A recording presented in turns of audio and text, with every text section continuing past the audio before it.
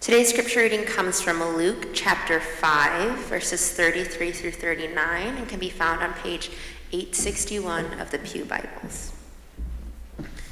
And they said to him, "The disciples of John fast often and offer prayers, and so do the disciples of the Pharisees. But yours eat and drink." And Jesus said to them, Can you make wedding guests fast while the bridegroom is with them? The days will come when the bridegroom is taken away from them, and then they will fast in those days. He also told them a parable. No one tears a piece from a new garment and puts it on an old garment. If he does, he will tear the new, and the piece from the new will not match the old.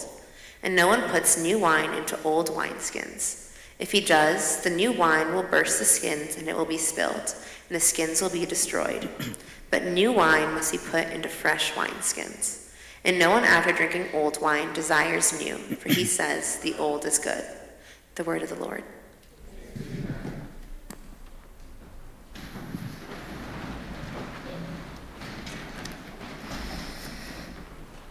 Good morning, Calvary family. It's good to be together this morning. I just wanted to give a little reminder. If you've seen these little white booklets, these are for you. So if you haven't got one, I encourage you to grab one.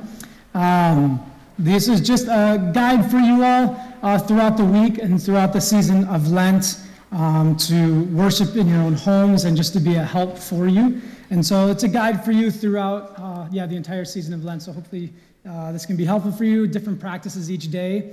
And if you decide not to use it daily, but you're like catching up, that's no big deal. Use it however is best for you, but just encourage you to grab one of these on your way out. Hopefully that can be a blessing to you. Let me pray one more time before we get into God's word. Father in heaven, thank you for your mercy and your grace. Thank you for this moment we have this morning to be together, to have your word read to us, to hear your word, to sing your word, to encourage each other. And so, Father, I just pray that as we are here this morning, that through all of that, we will leave refreshed in our passion to know and follow you. We pray this in Jesus' name. Amen. All right, I'd like to ask you all a question here at the beginning that will be a question that kind of shapes the sermon throughout.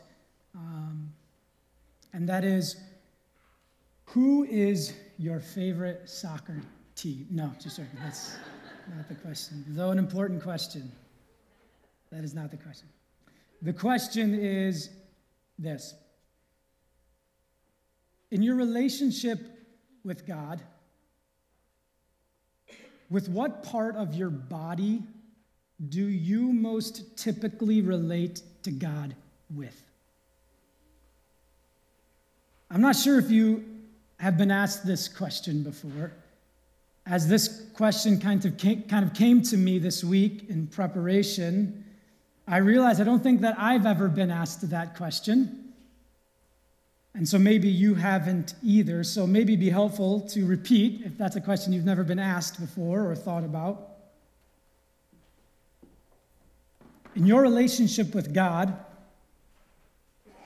with what part of your body do you most typically relate to God with? As you process this question, I'm sure if we took a poll here, there'd probably be a variety of different responses. For me, the clear answer when I was thinking about this week was my head, my mind. I'm inclined to prioritize thinking in my relationship with God. For me, scripture reading and prayer, oftentimes I feel that in my head, trying to think good thoughts, think the right thoughts, whether in prayer or in scripture reading.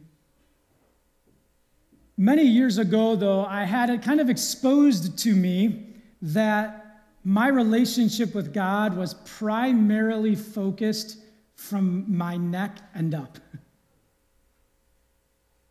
And this felt accurate to me. I agreed with the person. And I think why was it was the safest way for me to establish a relationship with God. I like to read. I like to think. And so keeping my relationship with God from the neck and up felt manageable. And I fear, as a caveat, that maybe this is true for many pastors, actually.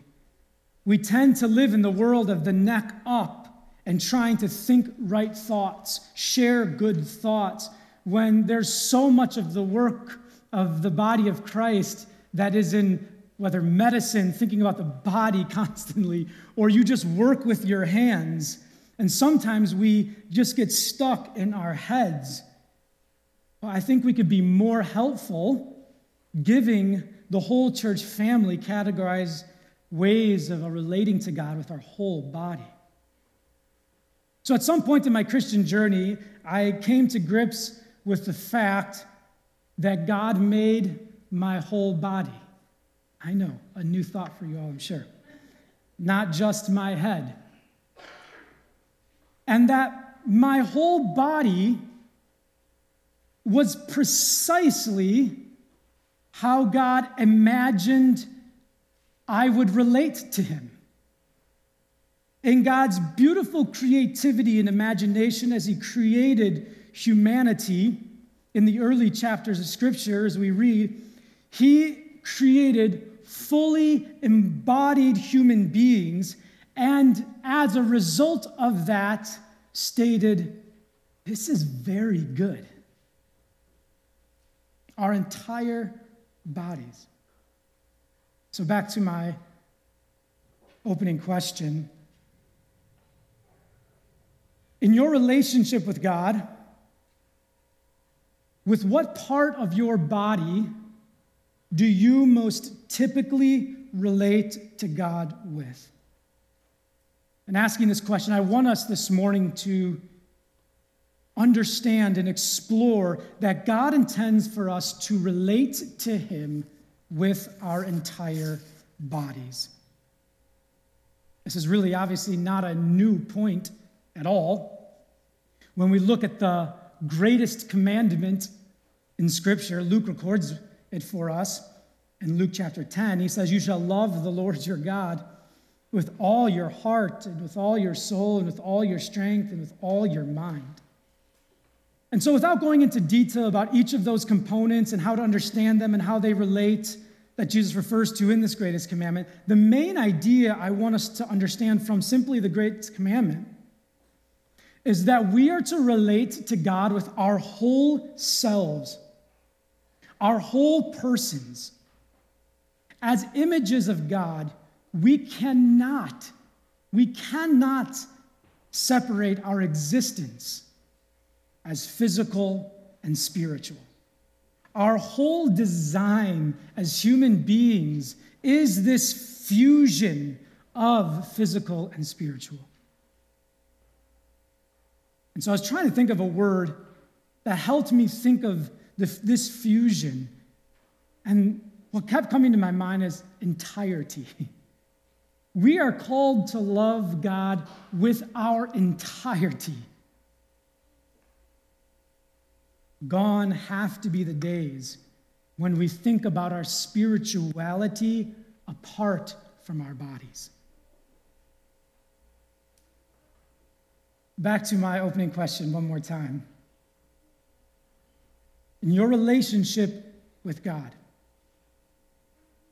with what part of your body do you most typically relate to God with? How many of us this morning immediately thought, well, our stomachs, of course. Maybe you saw where we were going with this introduction, where I was going with this introduction, based on the scripture reading about fasting and feasting. But how many of us thought the most clear way we relate to God with our bodies is our stomach. Have you ever thought about how your relationship with God is felt in your body? As we get into our text this morning and the practices of fasting and feasting, again, I want to reiterate, it is important to understand that our full bodies are so deeply important in the way we relate to God. I don't want to simply just talk about fasting and feasting as spiritual disciplines. Fasting and feasting aren't simply spiritual disciplines. They are ways of connecting our deepest sorrows and our deepest joys to our relationship with God. To feel God, to feel our relationship with God in our deepest sorrows and our highest joys. Our stomachs become a crucial location through which we feel the pain and joy of the world. Let's try not to make this all hypothetical, though. Take a moment now and process the hardest situation you have been through in the last year. How did that impact you? How did you feel close or far from God? But also think about your happiest situation this year, in the last year. How did you relate to God in that joy? I think Jesus intends for us to relate to him in our highest joys and our deepest sorrows through our stomachs. Because our bodies, our entirety, or as the Old Testament calls our soul isn't a reference to some immaterial thing out there. Our soul with the Old Testament authors is a way of talking about our whole entirety, our whole person. The reason why our stomachs are a way for us to connect to the deepest sorrows and highest joys that we experience is because our bodies were meant as a means to connect to God, a way to relate and connect with God. Food is intended to be a meaningful indicator of where we are at in life. And so our bodies are deeply connected to our relationship with God. I want to look at our text this morning now, taking those thoughts and now looking at our text. I want to read for us a few verses before our main text. Our main text is Luke 5:33 through 39. But I want to read a few verses before, starting in verse 27. After this, Jesus went out and saw a tax collector named Levi sitting at the tax booth. And he said to him, "Follow me." And leaving everything, Levi rose and followed Jesus. And Levi made Jesus a great feast in his house, and there was a large company of tax collectors and others reclining at table with them.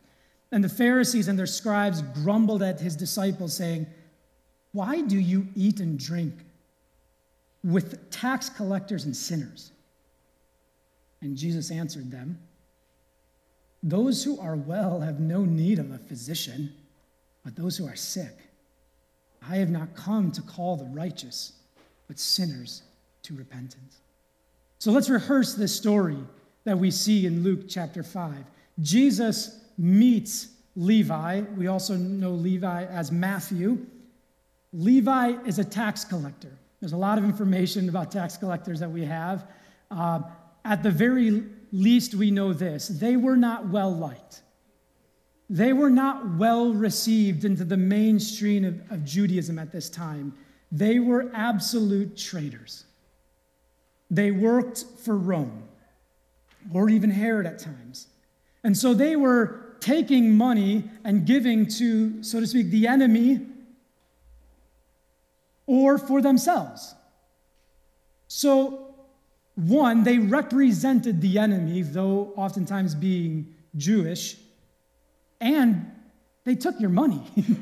Nobody likes to be taxed. Nobody likes to have your money taken away from you, right? And so you didn't like them. They were traitors. So this is Levi.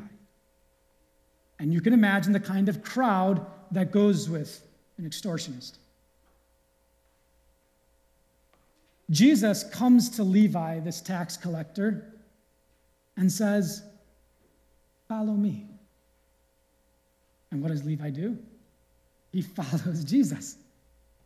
He follows Jesus just like that.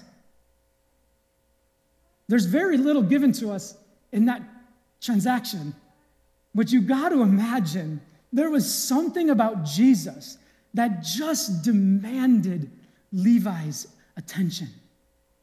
Maybe Jesus saw Levi in a way that no other Jew saw him. And Jesus welcomed him and said, "You will be a part of my association. Come with me." That probably was not the typical response Levi would receive from most Jews, to be received in association with. But Jesus says, "Follow me. Be with me." And when Levi is seen by a Jewish rabbi like Jesus and received into Jesus' association, given all that's going on in the Jesus movement, what does Levi do? He throws a party. That's what you do when Jesus comes to you. When Jesus comes to you and welcomes you and sees you, no matter what you've done, you throw a party. You feast. That's what Levi did. Levi's response to being welcomed by Jesus is to feast. It's interesting to note two responses that Jesus gets in this text. So in the text we just read, and then the text that was read earlier, there's two main critiques on Jesus. One of them is just simply who Jesus was eating with. Not initially that Jesus was eating and drinking, but the first concern that is brought to Jesus by the Pharisees and scribes is they grumbled to his disciples saying, "Why does this Messiah, if this is the true Savior for Israel, and if he is going to be a leader for our nation, why is this leader eating and drinking with tax collectors and sinners?" And we probably like to think of the scene where Jesus shows up and everyone kind of cleans up for him. That's not what's going on here. Levi's throwing the party, right? This is not a manageable party that Jesus shows up and everyone cleans up for him. Like, this is a party. This is a party. And this is a party with tax collectors and sinners. And Jesus, in some way, finds a way to feel right at home. Because he's here to help. He's here to help people that know their need for him, that are willing to admit their need for him. And Jesus receives them.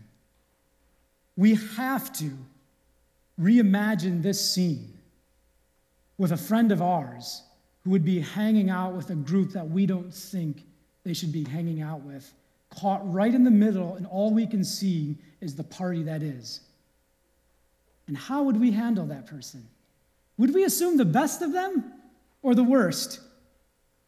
Likely we should read ourselves as the Pharisees and scribes into this story, saying to our friends that might take that risk, "Why are you eating and drinking with sinners?" This is what Jesus was critiqued for. The second critique that Jesus receives is just the very fact that he was eating and drinking. Because John's disciples and the disciples of the Pharisees, they were disciplined. They fasted and prayed consistently and regularly, like a good, disciplined person does. But Jesus exposed one misunderstanding to fasting, and that had nothing to do with discipline. Fasting has nothing to do with discipline. Fasting is not, first, trying to accomplish something. Fasting is not trying to accomplish something. Fasting is not results-oriented. Fasting is also not trying to show God, this time we're serious. Because you didn't answer the prayer the way we wanted to the last time, so I guess I need to up it.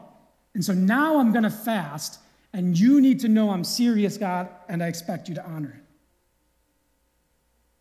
Fasting is not trying to accomplish something. It's not results-oriented. It's not trying to show God how serious we are. It's not a way to establish self-discipline. Fasting is a response. Fasting is a response when God, by his Spirit, gives you a window into your brokenness and the ways that you have hurt and been short with other people, where if you've lost your temper, where you've hurt other people. This is what happens when God gives you a window into who we are apart from his Spirit. And we can do nothing else. When we see and are exposed to our own sin or our own community's sin, like the Ninevites in Jonah and like Ezra on behalf of Israel. And when you get exposed to the brokenness that you have received or that you have given or been a part of, the response is to fast. Because what you are doing is you're bringing into alignment the pain that is your experience. Your body matches your experience. It's not just about thinking about how bad you are. It's not just about asking for forgiveness in your head. It's about stripping food so that you are actually crabby and you're even more angry than you were about what you saw about yourself. Because in your body, you're now worshiping God. You're confessing in your stomach, God, I need you. And all the crabbiness that is going to be amplified without nutrition marries your reality and your relationship with God. That is the predominant experience of fasting from Genesis to Revelation. There are other responses. The next one would be tragedy and loss. Like it was for David, like it was for Nehemiah, and like it was for Esther. The tragedy that they were experiencing and the loss they were experiencing was only known to respond with taking food away. And that the anguish they felt in their stomach was a way of relating to God in the anguish that they experienced elsewhere. There is one other very rare experience where people fast, something like Acts 13, where the church senses that God is doing something really powerful. And so they fast as the Spirit of God is initiating work among them. And then as the Spirit initiates work among them, that the Spirit of God is going to ask them to do something profound in the world, they fast to listen more intently. But again, it's a response to the work and initiation of God. This is fasting. Jesus wants to clarify for us, though, that what we're feeling in our stomachs could also be fullness, not just emptiness. Jesus said, what did they get wrong? What did they get wrong about the question? The point about fasting or feasting was never about self-discipline. And if you're going to then, in response to something tragic in your life, plan feasting, which is fine, you can do that, but just go into your closet and put some makeup on so you don't look like you're doing it. That's what Jesus says. Go into your closet, put some water on your face, don't let everyone know. We don't need to know about your self-discipline. And then go back into your closet and weep and fast. The point is for Jesus that he is the reference point. That the time to feel empty is when he's absent. The time to feel full is when he's present. Jesus is the reference point about how we should relate to God through our stomachs. Why is Jesus the ultimate reference point? Because Jesus shares with us that he is God's provision to us and all creation to respond to the evil that exists in us in the world. Jesus is God's provision that our evil and wickedness isn't the final word. Jesus is God's provision that death is not the final say. And so Jesus says, when the bridegroom is present at the wedding, why would you fast?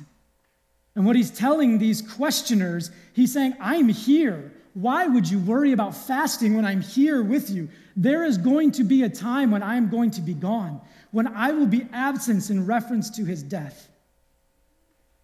And in response to the tragedy of not being in the presence of Jesus any longer, there will be a time to fast. He is warned of his death.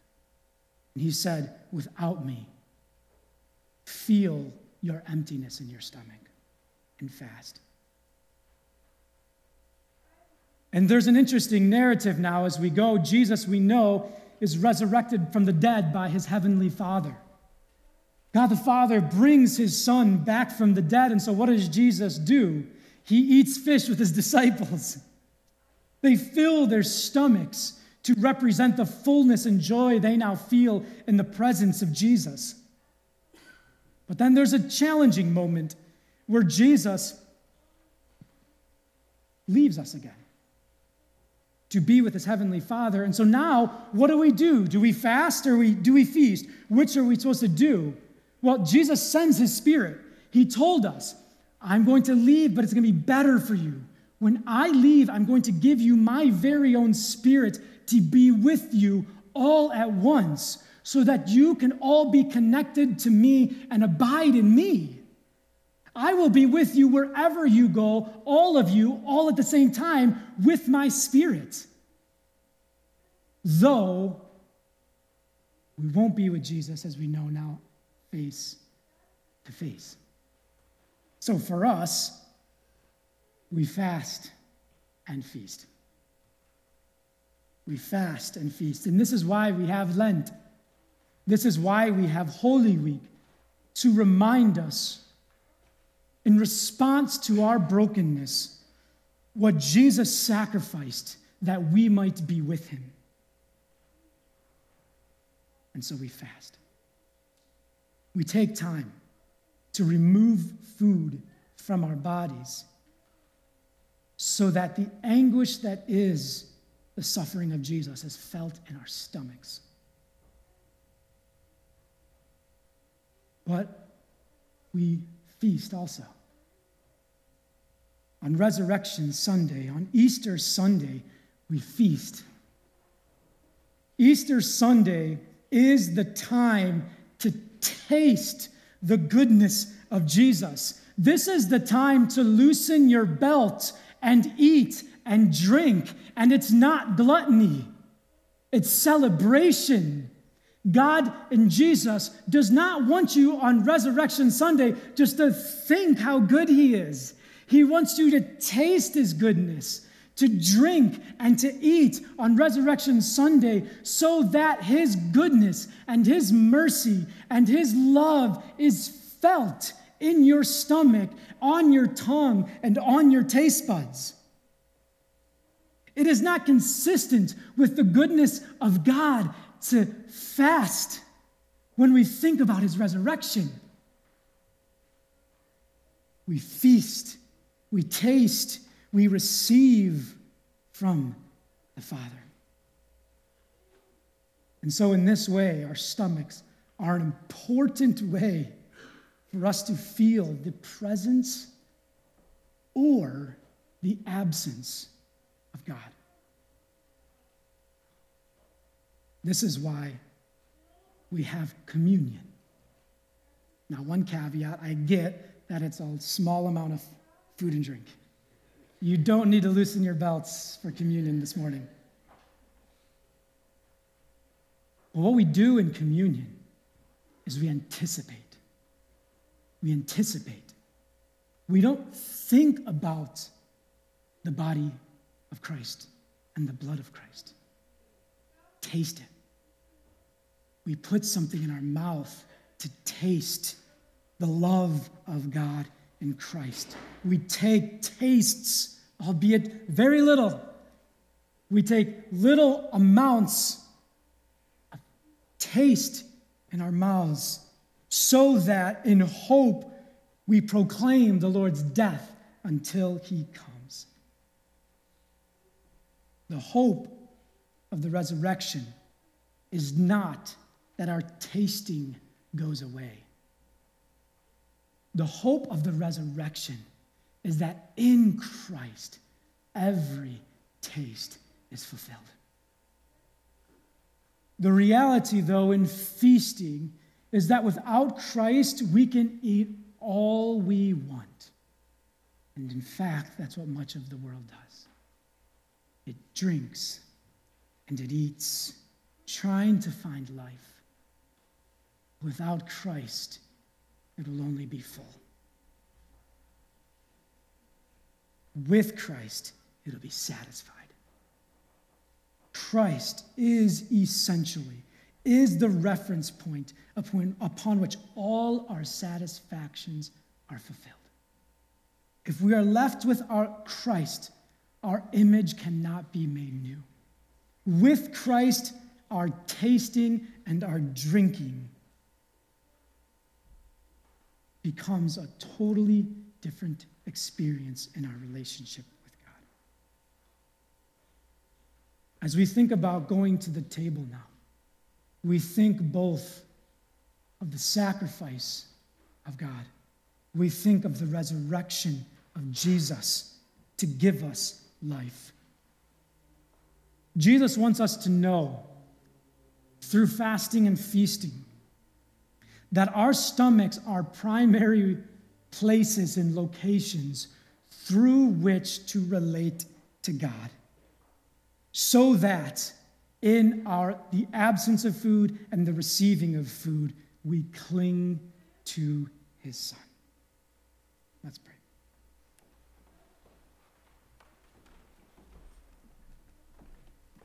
Father in heaven, we confess to you today that we oftentimes go about our life in total disconnection from what you're doing and offering for us. You offer us food or request us to take away food as ways to meaningfully connect with you. And so, Father, this morning we also want to confess that food by itself won't ultimately satisfy,